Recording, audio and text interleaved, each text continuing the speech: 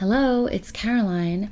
I'm just here to tell you that this episode that you're about to listen to was recorded during a time when I still used Patreon.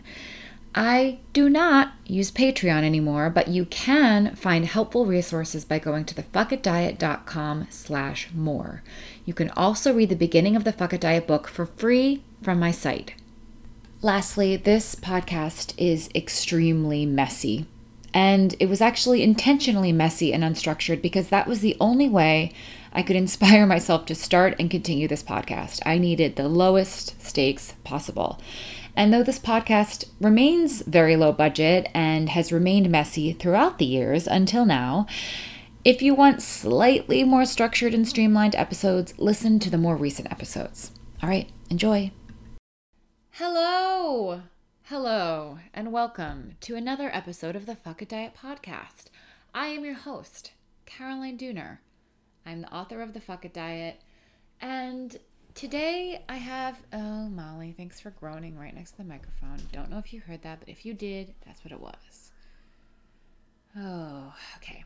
Today, I am sharing a conversation with you that I had with Amanda White. She is a therapist it's so funny how many conversations I have shared with people who live in Philadelphia, but we connected over the internet having nothing to do with Philadelphia, and our conversation was remote, just like all my other conversations. So I'm not trying to prioritize people from Philadelphia, but maybe people from Philadelphia just have really great things to say. No, it's just like a really weird coincidence, but Amanda's practice is in Philadelphia, but we met on Instagram, and she is a great account to follow. But she wanted to talk today about the overlap of alcohol culture and diet culture. And I really do think there's a fascinating connection between the two. This is not meant to be any sort of judgment against people who drink alcohol. I am not sober. I am not a sober person. I don't think it's necessary for everybody. And I also think that it can be really, really supportive for a lot of people who are struggling with their relationship with alcohol. There's no one size fits all approach to this. And I think that will become clear in the conversation that I'm going to share with you in just a moment. But it's interesting. It's really fascinating. I talk about my relationship with alcohol. She talks about her relationship with alcohol and how it had to do with our relationship with ourselves and our relationship with food and sort of how they affected each other. And people ask me about this all of the time. People say, okay, so you don't think that we should have any restrictions when it comes to food? Is it the same thing with alcohol? And the answer is alcohol is not the same thing. So the answer is no. However, I do think it is possible to have an intuitive relationship with alcohol. So all of these things are true at once, right? I hope you enjoy this conversation. Today, I'm not going to be doing I'm not going to really be doing anything else. So it's just going to be this intro and the conversation with Amanda White, and that's it. And the reason is because I am freaking swamped. I'm overwhelmed. I am overwhelmed. Not in a bad way, just in a way. The other thing that I do want to say is that we recorded this conversation a while ago. So it was almost 2 months ago at this point. I have a backup of conversations that I've already recorded that I'm going to be sharing with you guys over the next couple months. And yeah, so without further ado, this is my conversation with Amanda White. I hope you enjoy. I'm Amanda White, and I am a licensed mental health therapist, and I have an Instagram that's called Therapy for Women, and I also have a private practice, which is in Philadelphia, which is also called Therapy for Women, and we specialize in working with women, specifically women and the intersection of eating disorders, addiction, and trauma. So that is what we're going to be talking about today, and it's such an important conversation. And those three things have so many overlaps. Yes, and it really stemmed from myself. I struggled with all three of those things, and I was very frustrated in the process of bouncing around to different therapists And it's like I would see one for, you know, my addiction issues. I would see another for trauma, and I would see, you know, then it was like, oh, you have you know, an eating disorder. You got to see this one. So it came out of my own frustration that I was like, they're so connected.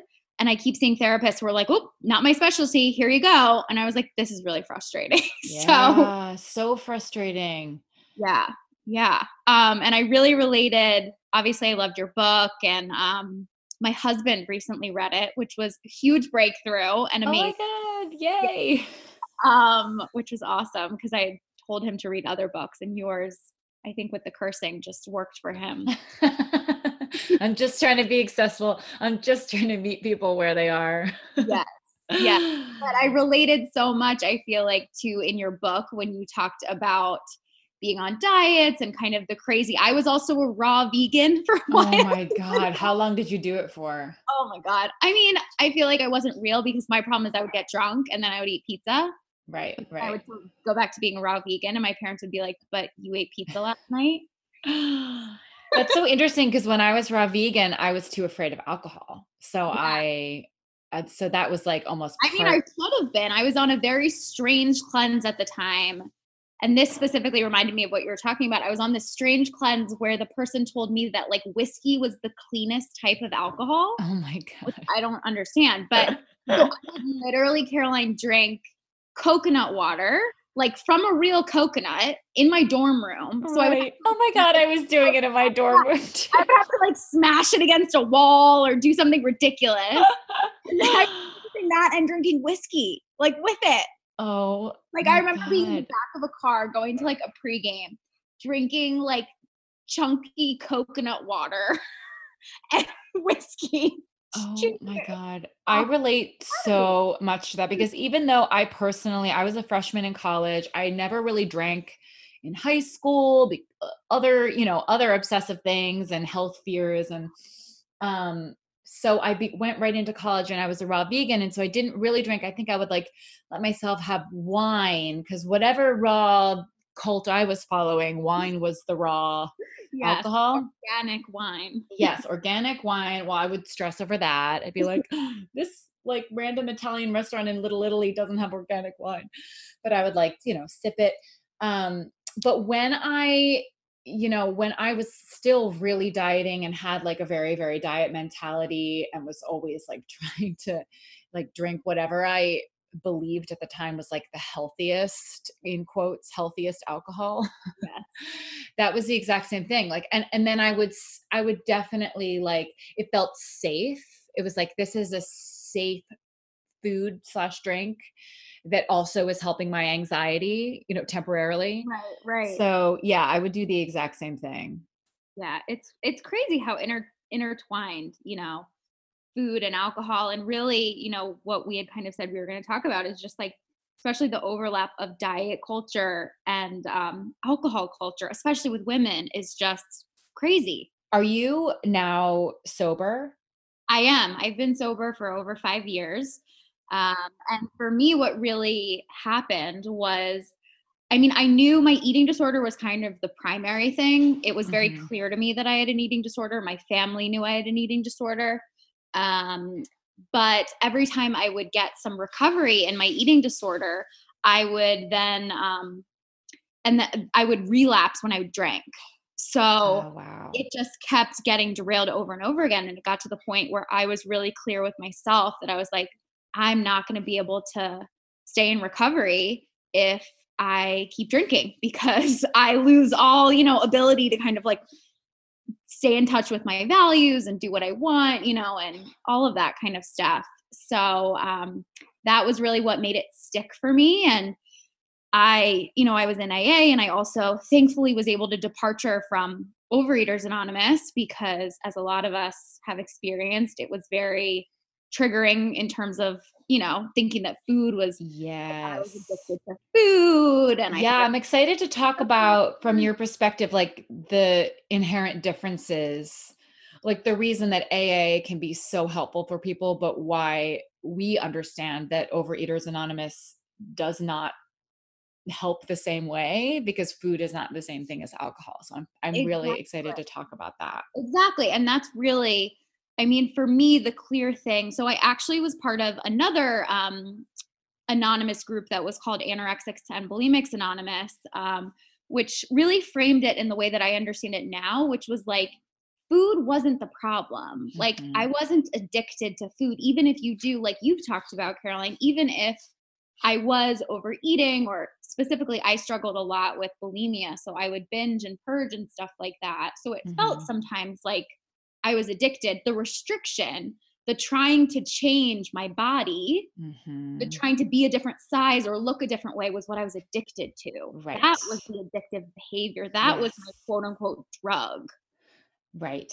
This like Yes. obsession of being in control of your body and how you look and all of that, right? It's like an obsession similar sometimes to like alcohol in terms of being obsessed with trying to control your emotions or numb out. Yes, it's a that's the way we numb and distract. And Exact- because one of the big side effects is a fixation on food, we assume that the addiction is food as opposed to the dieting and that obsession. So it makes sense why we're confused and we think Right. it's food, but it really is stemming from something deeper there. Yes, exactly. And that's to me like whenever, you know, I mean, there's a lot of great research, thankfully, that people are debunking, you know, and sharing about why food addiction isn't real and sugar addiction isn't real. Um, But right, like alcohol we can live without. Right. Alcohol is an addictive substance. Like even if Yes. we look at from an evolutionary perspective, the only reason we're able to ingest alcohol, which is quote unquote like a poison, if you think about it, Right. is there was a mutation that I'm really into evolution. So there was a mutation actually that happened, you know, from our ancestors in the ability to eat rotting fruit, essentially. What? I didn't Yeah, know this. I yeah. love this. Oh my So God, tell right? me I more. thought you might because of your whole "Let's go on a famine," like I love it. It helps me understand. It helps me understand on a very basic level when I can think about it this same, way. same. So yeah, so there was some gene mutation that they think happened from, you know, our ancestors that allowed us to survive because at the end of a harvest or something like that, if the fruit was rotten, those that could eat the fruit that was rotten were able to survive and did better. Whoa.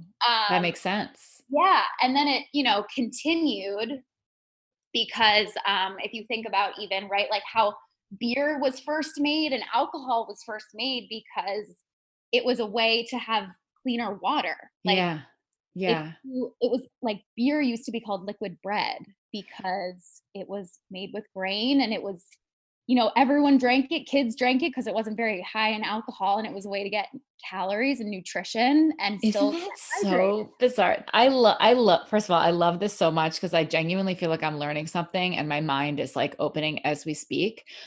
But I also think about this all, well, not all the time, but I think about it often enough that it kind of blows my mind that people were just drinking alcohol like instead of water all of the Yeah, time because it was cleaner. Like, what did that do to people's bodies? yeah. I don't even know. Like, I can't even, I mean, I know that I understand that you get used to it, but I like it hurts just to like imagine that I would only be able to drink beer instead of water. Like that literally hurts my body. Yeah, and especially it was, like, beer that was, like, sludgy back you know, it was, Oh like my god. Yeah, there was no like filtration process. yeah, exactly.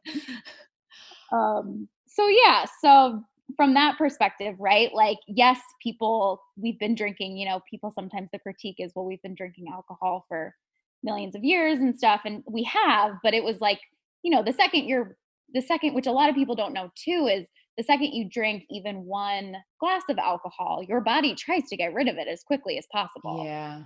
It's not, Yeah. like, cool with it. You're like, your Yeah. stops digesting food and stops doing everything to try to get rid of it as quickly as possible. Right. Right. You know what's interesting? I've definitely had, I am not sober, though I don't drink very often anymore just because my body hates it. Like really truly. Like, and I feel lucky for that actually because I Yeah. feel like that's allowed me to have distance from it now that I am so much more intuitive and like way better at taking care of myself and care so much about sleep. Like it Yes. became so clear that this like makes my life like worse Right. usually. I think, you know, if I can live a life where I occasionally have one glass of wine, I'm cool with that. But any more than that, I like do not sleep. I feel horrible.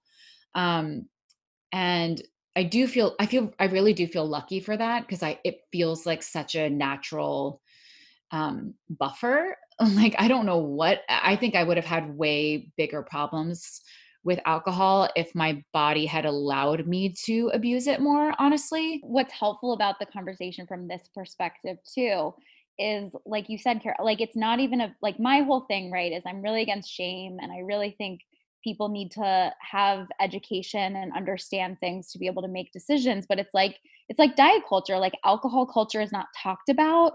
We Mm, don't talk about the fact that having one glass of alcohol disrupts your system. The fact that, mhm, like you were talking about with sleep, I mean, it is literally impossible to fall into REM sleep if you've had alcohol. Like your right, body doesn't go into the deeper levels of sleep that we know are really restorative. right. And it's so intermixed with, like now there's like green juice cocktails and stuff like that. And it's just considered normal the way diet culture is normal. Yeah, that is so fascinating. And I feel like, do you follow Laura McCowan on? Yes. Yes, I just started following her. Um, and the whole perspective there, and I haven't read her book yet, but I believe that this is a big part of the book too, based on what I've seen, that we just don't even question. We don't even question the alcohol consumption and then how normalized it is. Like, I was walking around yesterday, I was walking my dog right when it was sort of announced that everything was going to be shutting down today. And I bumped into a neighbor that I don't even really know, but they have a dog too. And he was like, "Oh, the liquor stores are shutting down." Like, and I saw people just walking around with like so much alcohol. And I didn't, you know, I was like, well, I feel like lucky that I just don't even really care about that because it hurt. Like, it really does hurt me. I was like, it'll be better just to have there's no alcohol in my life for a while. But um yeah, can we talk about like sort of some of the manifestations of a culture that doesn't question our alcohol consumption? Absolutely. Absolutely. So yeah, I mean, I think firstly, right, there is, and again, it's like diet culture, right? It's like once you see it, you can't unsee it. Yeah. But in terms of just how normalized it is to drink, how normalized and how much it's like there's something wrong with you if you're not drinking. Right. There's so much questioning of why you aren't drinking, what's wrong with you. And I think the biggest thing too that really to me shows, and this again ties in with eating disorders, that shows how much of an issue it is in our culture, is it's the only thing that it's the only drug, right? And I think Annie Grace, who wrote This Naked Mind, which is a book about alcohol, she talks about how it's the only drug that we have that if you don't take it, you're considered to have a disease, which is like mind blowing. That is fascinating. That's really fascinating, honestly. Yeah. And you even look about the comparison, right, of like smoking. Like people don't, if they stop smoking, it's all like, I mean, obviously it was different years ago, but there aren't really like, um, there's no pushback anymore about not Yeah, smoking. there's no taboo. The Yeah, taboo now is smoking at this point. exactly. Exactly.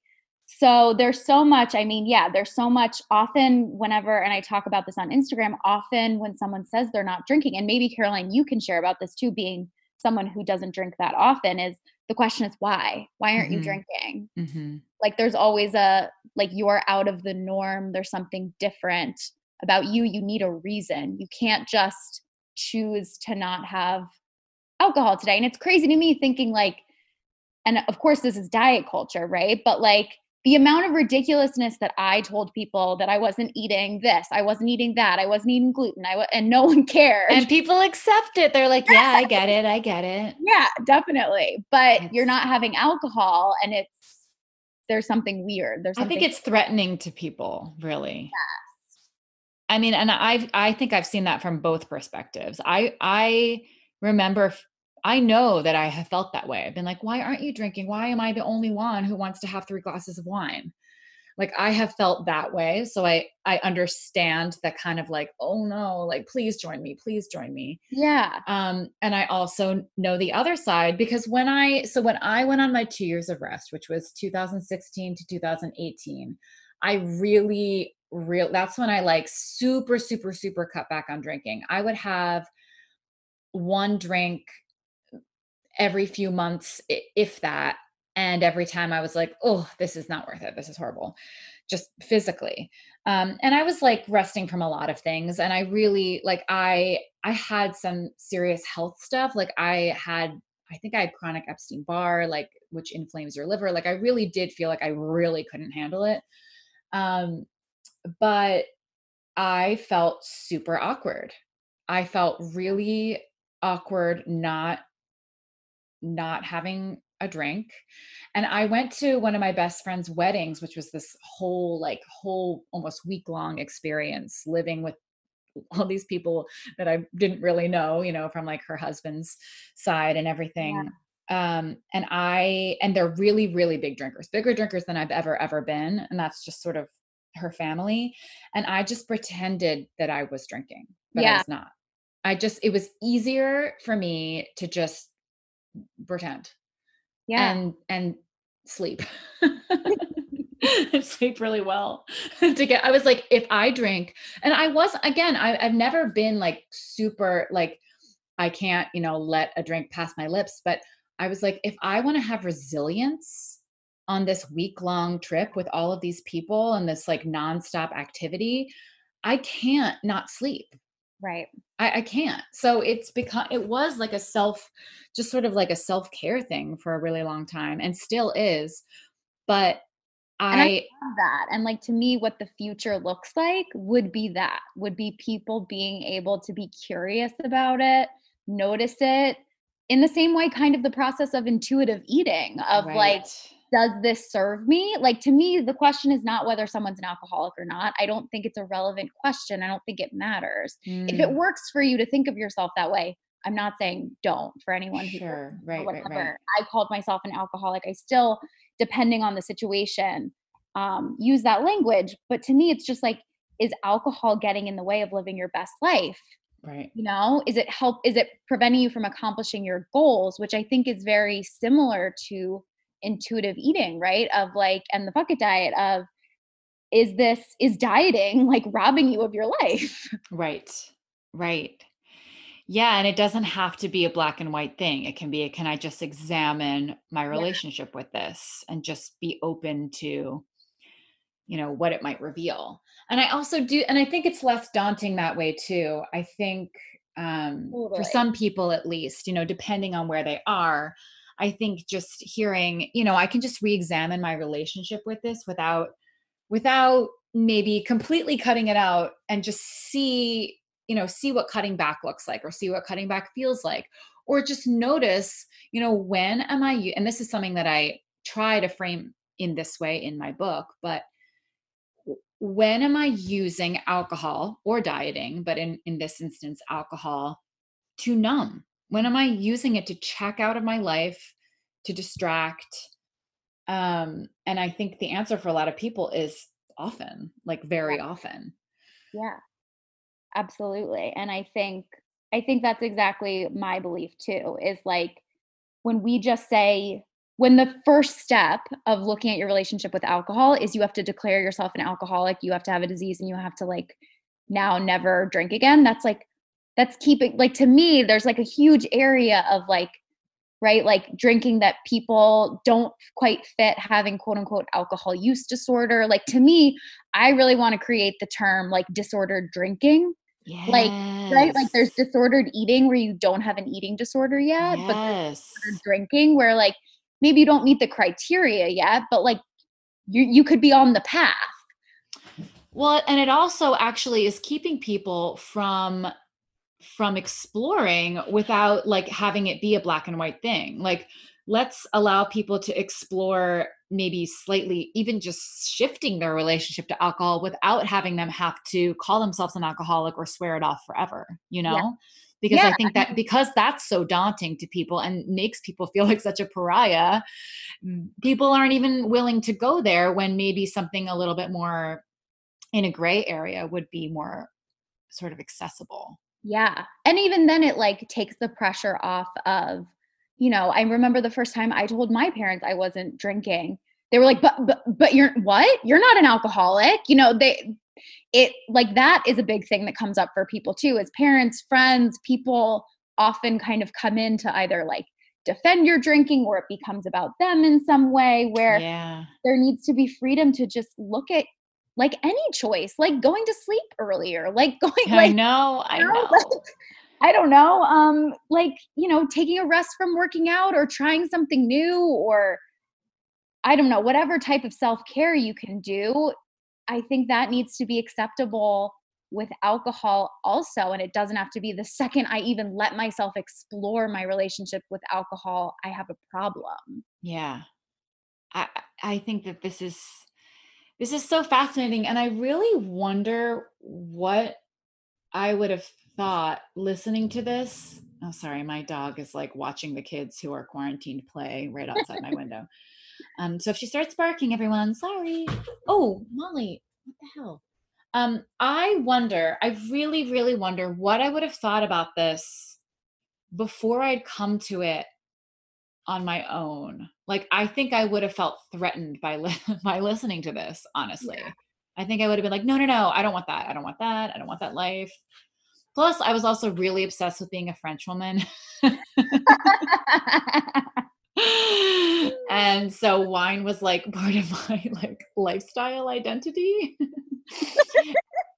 It was almost like and it was definitely a diet thing too, because I was able to take sort of the obsession off of or the fixation off of eating and be like, I'll just have a glass of wine. Like it was definitely Yeah. a way that I didn't realize I was dieting or, trying to eat less, but it was definitely a part of that. Um, but Yeah. it's I think that's a good I mean, I'm glad you, like, brought that up because I think probably before I had stopped drinking too, I would have felt frustrated or threatened or whatever word that came up with that. But to me, it's like when we have that immediate defensiveness or fear, like that's a signal that there's something going on that we might want to get curious about. And if we can take the shame out of it, like there's nothing wrong with you, right? Like this is diet culture, this is alcohol culture, this is the world we live in, this is the water we swim in. mhm. But let's just get curious about this. You don't have to make any decisions. That's kind of that would be my invitation. Yes, I think that's a great invitation. And if you're listening to this and you feel stressed about it or are curious about it, um, good news, I think, is that you can do anything you want. And you could also potentially end up doing either what I'm doing or what Amanda's doing. Yeah.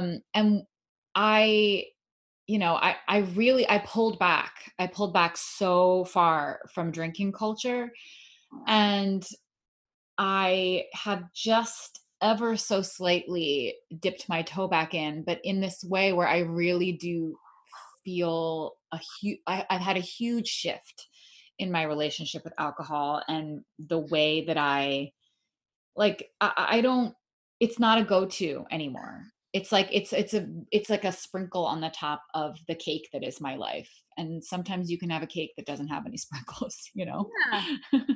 And I think too, I think for, my guess is people that are listening to this, either have read your book or interested in your book. And what I would say, I mean, do one thing at a time. Like if intuitive eating and the fuck it diet and trying to figure out your relationship and heal your relationship with food is going on, like I always recommend doing that first. Mhm, I mhm. kind of recommend starting with what's most negatively impacting your life first. Yes. Don't try to do everything at one time. And I think Yes.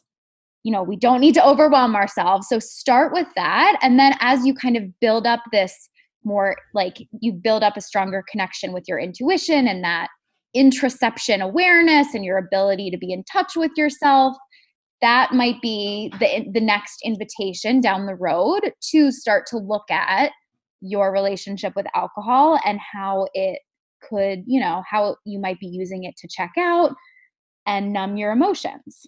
Yes, yes. Can you talk a little bit about how, just in case people are experiencing something similar, how did it show up for you that alcohol would sort of put you back into your eating disorder or disordered relationship with food? How was that Yeah. showing up for you?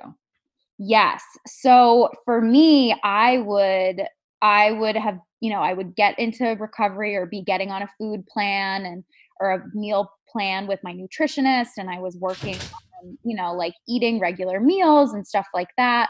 And I would then, if something happened in my life, either happened where I would get drunk by myself at night, and I would like drink a bottle of wine by myself and I would get sad. And then the next day I would wake up hungover and I wouldn't want to stick to, like food. I would want to restrict myself. Or sometimes what would happen too, I would get into restriction because I would think about how many calories was in alcohol. Mm, And I think this is a mhm. big one, especially for women, is we start to think about how many calories we're drinking. And then we're like, oh my God, I got to cut back and Right. cook dinner because I'm drinking this amount of calories when I'm going out. And then you're like swapping, and then you feel like, or I would wake up sometimes and feel really bloated and be like, screw this. Like, I'm going to, change how I look. I don't like how I look when I'm going out. Um, or for me, straight up, also, like if I was super, super hungover, like I would end up binging and purging Mhm. Mhm. because Mhm. I wanted to like escape. I wanted to feel better. Often I would get drunk and be mad that I got drunk, and then I would make myself sick. Right. So, especially like if anyone struggles with, like bulimia or anything like that, that was really intertwined for me because you feel sick when you drink. Yeah, that makes a lot of sense. And it was just basically knocking you off any sort of balance and center you were trying to find. Exactly, exactly. I just felt very, when you're, I mean, there's a saying in like the, addiction community and substance use community where it's like, it's why people who do, heroin or other drugs or something like that are recommended not to drink, because alcohol shuts down your prefrontal cortex, which is the Mm, rational decision making part of your brain. right. So most of us, when we have a drink or two, we're going to want to go to our old habits Right. that aren't based on what our values are, but just kind of based on what we've done. So whether that's dieting for you, whether that's doing a different drug, whether that's, you know, calling your ex, I was just gonna like, say your love addiction. yeah, yeah. It's like it just turns off the wise part of your brain, so to speak. Yeah. Yeah, that makes so much sense. And I'm sure there are people who are listening who'll be like, "Ah, yeah, I sort of do that." Whereas when I look back and, I think it's really important to hear from you and other people who have experienced that, because I know that that's a thing that a lot of people are doing to themselves or are finding themselves stuck in. The weird thing, I'm trying to think back to like when I and people ask me about this a lot too. They're like, "How does alcohol fit into the fuck it diet? Like, are you telling me that I can just drink whatever I want on the fuck it diet and like that it'll just even itself out?" And my answer is always no. They are two different things. They are two different things. However, there is a world where if you are really focusing on how your body feels and really taking care of yourself and doing the emotional work, that it may, for some people, end up improving your relationship with alcohol. But the alcohol piece and the food piece are two totally different beasts here. So just keep that in mind if you're listening. Yeah, and I think to remember too with what you were saying, Caroline, right, is like alcohol is an addictive substance. Like Hmm. food is not, sugar is not. Giving Hmm. yourself freedom to eat what you want is going to over time it's going to like lessen the interest in food. Right. Where what we know because of alcohol, because anything that is, addictive that we're not Hmm. meant to ingest, Right. it has the opposite impact. Yeah. And I think that, and I mean, that's something that is not widely known. That is, Yeah. people think that they can treat sugar or food the way that they treat alcohol. And that is a huge, huge issue when people are trying to heal their relationship with food. You cannot treat food or sugar like a drug. Right. But And you that's also where, can't treat a drug like yeah. food. I think of, right, what the addiction is, the addiction for all of us, and I think this is something almost anyone can relate to, is the addiction. It didn't start with like eating table sugar. Like, Right. it started with looking at magazines for most of us, looking at other people, looking at our body, wanting Hmm. to look different, wanting to Yeah. feel in control, wanting Yeah. to lose weight, wanting to escape whatever it is. Hmm. It was about wanting to change. It's wanting the dieting, to me, the wanting to change how you look, the wanting to numb is what's addictive. Yes. Yes. I love this conversation. I think it's gonna freak people out. I really do. But I think it's good. And then I think what's interesting, just looking back at my like when I went on the Fuck It diet, when I was doing my own, version of refeeding, and it was like, exposure therapy with food, Yeah. essentially. Um, I I didn't change my drinking habits. And my drinking habits were like late but often. I was living in New York. I was like doing comedy and we were always in bars, but I always was somebody who could not handle, like my body has just physically never been able to handle as much alcohol as other people, which I really do think has been a blessing all along for me. Otherwise I definitely think that I would have abused it way more, but I I just sort of like went along with my normal, with the drinking habits that I'd had before. Um, and I think that in some ways, for a good period of time, it allowed me to feel very like normal and social, and like allowed me to be in these like restaurant experiences where I was able to just like calm down. Um, but then it came when I realized that I was exhausted a couple years later. I was like, oh, okay, this is something that I really want to take a step back from, because I'm exhausted. Like, and mine was all from the perspective of like my body feels super run down. I'm not sleeping well. And I want to like reprioritize things. And so it was 4 years into my own Fuck It diet where I was like, okay, I'm going to like take a big step back from drinking and prioritize rest and just like see what happens and like see how I feel. And so you're allowed to do it in whatever order works for you, and you're allowed to figure it out as you go.